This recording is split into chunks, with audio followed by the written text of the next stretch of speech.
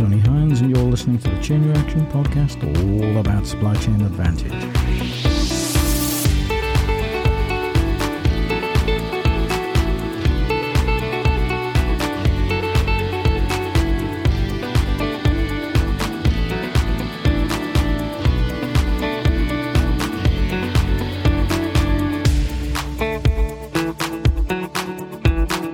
Well, it's great to be back here on the Chain Reaction Podcast, all about supply chain advantage.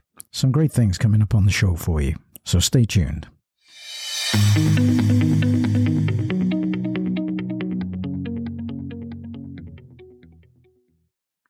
Here's what to know if you're in the C-suite about supply chains this week. So listen to what we've put in your business briefcase for this week. And in the business briefcase this week, we have all the things affecting supply chains around the globe. And so it really is your time to get that 20-minute update on everything affecting your business, or at least making you aware of things that could affect your business. So stay tuned. Well, today I want to talk about disruptions going on in supply chains. I want to build on last week's episode on volatility. I also have something a little unusual for you today. I want to tell you about a book about John Hughes. He was known as the Iron Tsar, and that story will come up a bit later on. And I really just want to catch up with a few important things happening in the supply chain. So let's get started.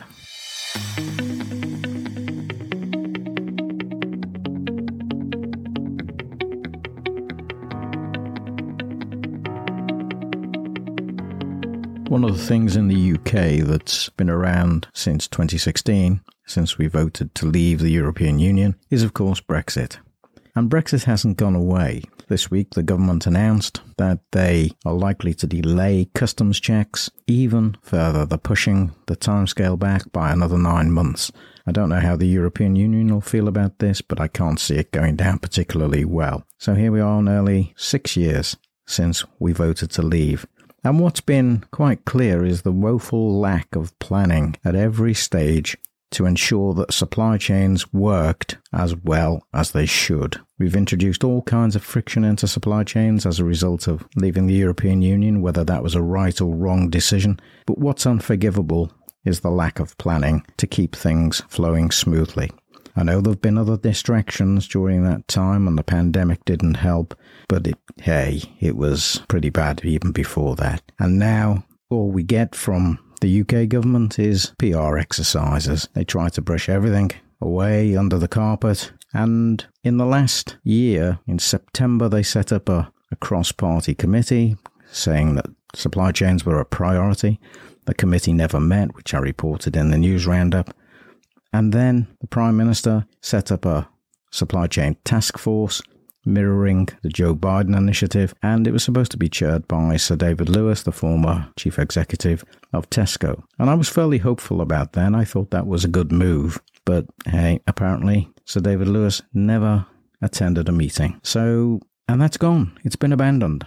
So I don't think supply chains are a priority. They're just a priority when it hits the news headlines and something goes wrong, but there's no clear policy on how to resolve the issues, and it's about time that we had clear policy on these matters.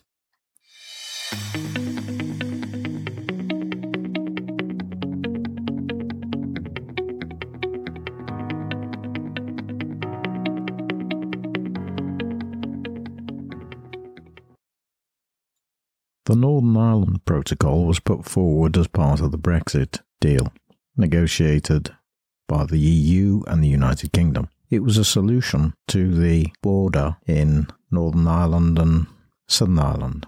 So the goods going into Northern Ireland would have to be checked by Britain before they entered Northern Ireland, but once in Northern Ireland they could freely cross the border north to south because the check had already been carried out. And so too the arrangement would be the same south to north, and if goods went onwards outside of the island of Ireland and came to Britain, they'd have to be checked on the way in to comply with the change of custom regulation. Now, since that's been negotiated and enacted in 2021, a lot of people are unhappy with it, with that arrangement. And the government appears to be unhappy with the arrangement too, claiming that why should they have to check goods travelling from one part of the United Kingdom to another? But they did negotiate it, so they should have thought of that one a little earlier. Now, the politics in this are complicated, and they want to negate the protocol. The UK government presently, under Prime Minister Johnson, has suggested that they remove that protocol. But this is going to be extremely difficult, and it does go against the agreement that's been made. So this is another added complexity to supply chains in the United Kingdom between the UK and Ireland. I hope that's cleared it up for anybody that's not quite clear about the protocol and how it works.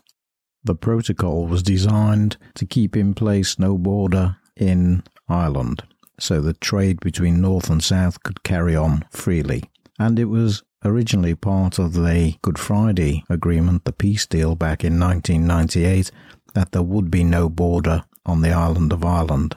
So that's why we have the protocol. But of course, it now places the border between Britain and Northern Ireland, which is a little odd, given that Britain and Northern Ireland are part of the United Kingdom. So it was a compromise arrangement agreed by the European Union with the United Kingdom as part of the Brexit deal. And now the United Kingdom claims it's not working, people aren't happy with the arrangement, and they want to unilaterally stop the protocol. Last week I talked about volatility. The episode was on volatility, and if you haven't caught that, I'd go back and take a listen to that, because lots of interesting discussion on volatility in that episode. And I think volatility has been with us and higher up the agenda for the past few years, and it's not just the pandemic that set volatility going, set the hair running with disruptions in supply chains. It was in the United Kingdom Brexit, and then later, of course, the pandemic. And there were other things too in the global supply chains that set disruption on its way. And one of them, of course, was the container box issue, the lack of container boxes all around the globe. And as they moved the container boxes around and they got stuck in ports due to various COVID restrictions, of course, the boxes never got back to the return base. And so there were lots of container boxes all in the wrong places all around the globe. And that really hasn't corrected itself, because we still have port delays around the globe. And of course, ports in China, such as Shanghai, have been closed now for a few weeks with the COVID restrictions there. So all these closures are having an impact on the price of those boxes, because of course it's about supply and demand, and if supply is short and demand is high, then of course prices go up. And that's exactly what's happened with container boxes. They're now asking some ridiculous prices for those particular boxes. And of course, shipping capacity too is impacted as ships are stuck in ports longer, and the boxes, of course, are stuck in ports longer with dwell times and so on. And so we have a situation where shipping capacity is lower due to the pandemic and other disruptions, such as the war in Ukraine, and vessels aren't really able to travel as freely as they could just a year ago. And so we have that particular issue. And we've got shortages of particular items. We've got the summer period where prices of shipping and boxes are likely to increase further. We've got the likelihood of food shortages from the war in Ukraine in some major product categories, such as cereals. They supply around about 32% of the world's grain, so that's going to be severely hampered by the war. The disruptions, of course, that are caused by the war in Ukraine are quite severe, and there'll be quite a downturn in global trade. Now, I want to tell you an interesting story about a book I read a few years back, and it's called The Iron Tsar, The Life and Times of John Hughes. It's by Roderick Heather.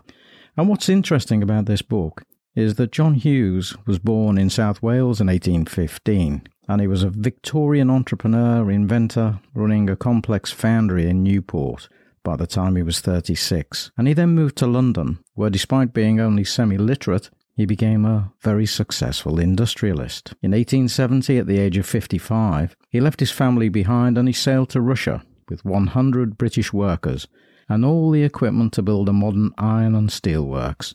The company he founded became an important foundation stone in the industrialization of Russia. As well as the ironworks, he built coal mines, railways, and a whole town for his workers, where he took a keen interest in their welfare. The town established was known as Yuzovka and is now the modern Ukrainian city of Donetsk, with a population of over 1 million. In the 1890s, the company was the largest steel producer in Russia, because Ukraine was in Russia then, of course, employing over 10,000 workers, and the town had a population of 30,000. The social interest and the business model that Hughes had introduced became an example that was adopted by other Russian and foreign companies that followed him to Ukraine. In the 20th century, despite wars, economic downturns, cholera epidemics, the town continued to grow.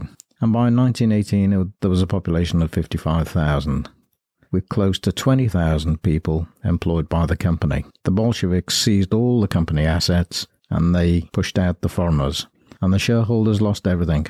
And the name Hughes was largely removed from his initiative. It's a great shame. Yuzovka was renamed Stalino in 1921 and changed its name again in 1961 to become the Ukrainian city of Donetsk, with a population around 1.5 million. Hughes had 100 Welshmen in the factory that he took with him initially to set up the plant. And Hughes died in Ukraine, so he never came back to Wales. But it's an interesting story, isn't it? And I'm reminded of this story as I see the devastation of and impact of war in that area. So the steel industry, the iron industry, was started by a Welshman in Russia. That was an uplifting story I read a few years back, and it's a remarkable story of one man's interest to help people.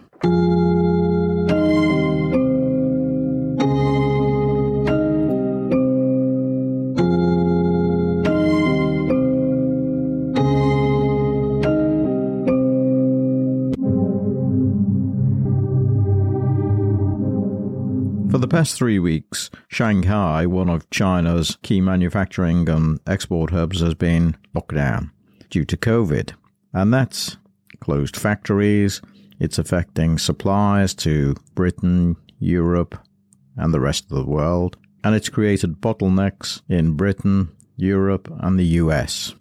Congestion at the port in the past month has caused knock-on delays in all kinds of products, which include parts for phones, televisions, laptops, all kinds of consumer electronics, as well as other goods. And the delays are adding time to shipments for those ships that are sailing. Automotive parts, medical equipment, and other industries are affected. About 500 ships are stuck outside of the largest container port in the world, and which is, of course, Shanghai.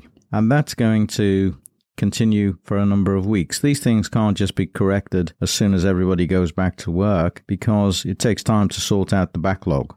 And it's the backlog that's a problem. And I also saw a piece this week about empty containers making their way back to China on ships out of the United States.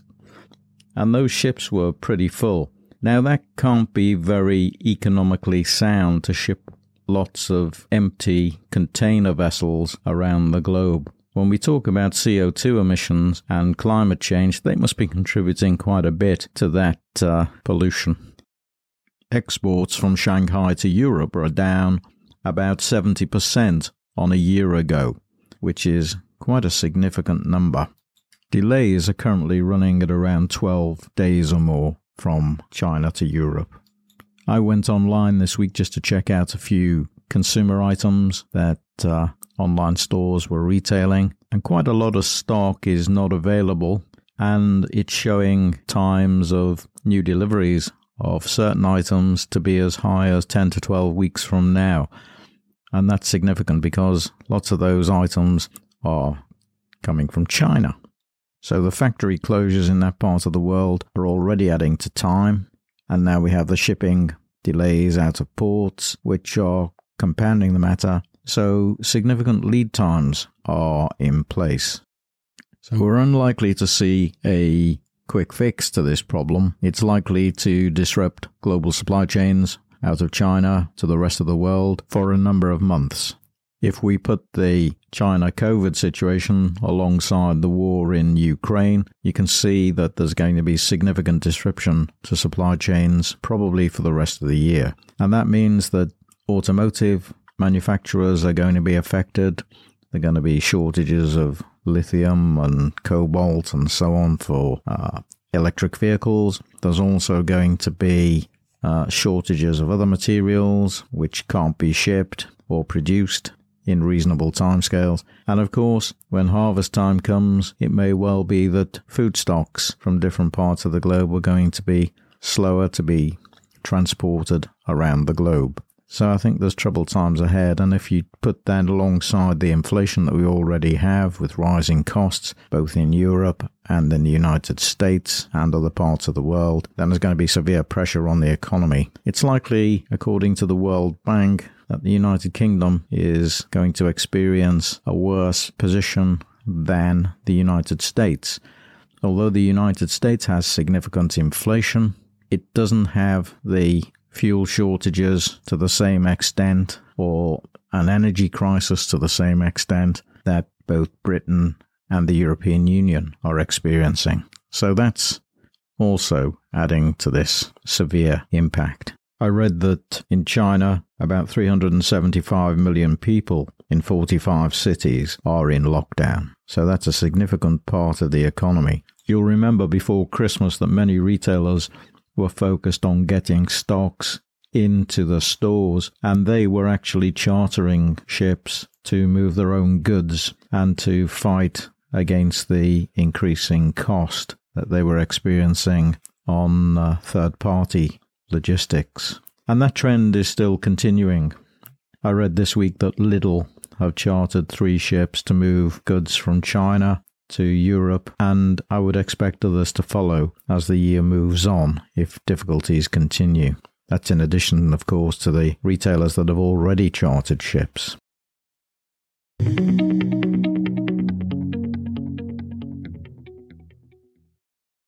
Shortages of food fertilizer and the price of chicken feed means there's trouble on the farm.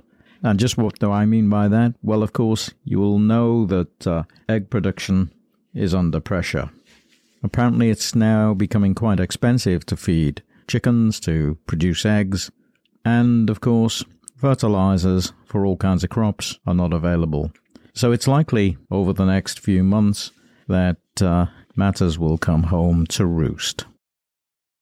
Avian flu is another problem on chicken farms. Apparently, their immune systems are not terrific when they're kept to produce eggs, and so they are likely to be more easily infected than birds outside in the wild. So that's another added problem. In the United Kingdom, the Department for Environment, Food and Rural Affairs, DEFRA, has said that since the autumn, about 2.6 million birds have been killed by avian flu.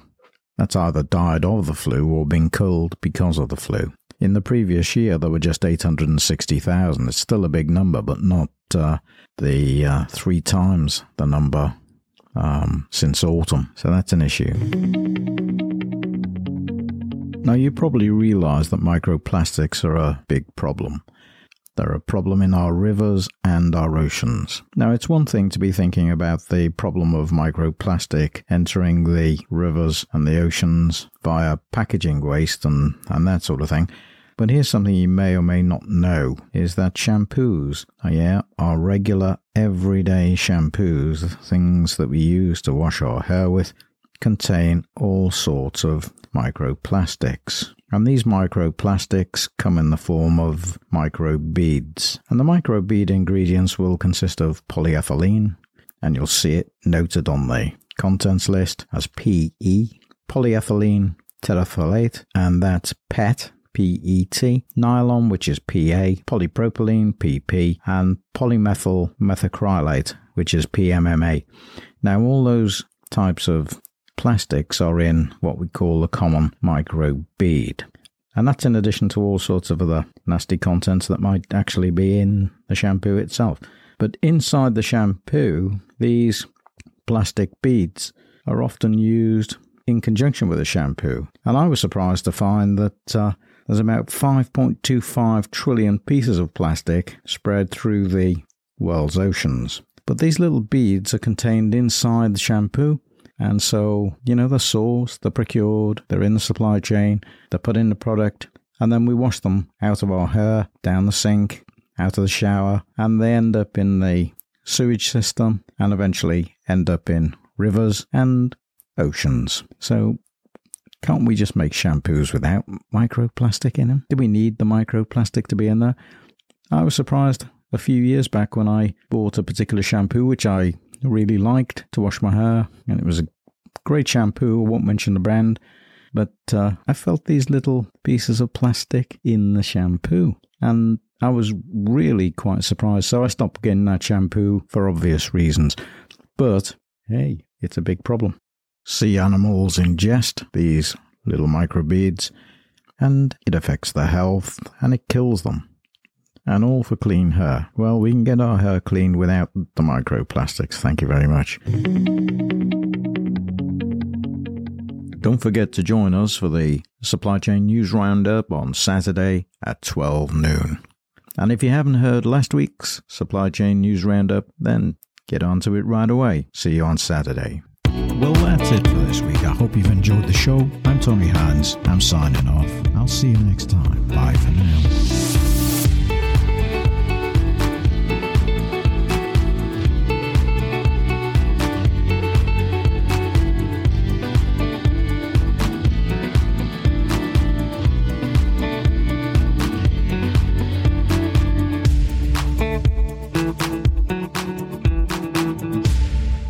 You've been listening to the Chain Reaction Podcast, written, presented and produced by Tony Hines.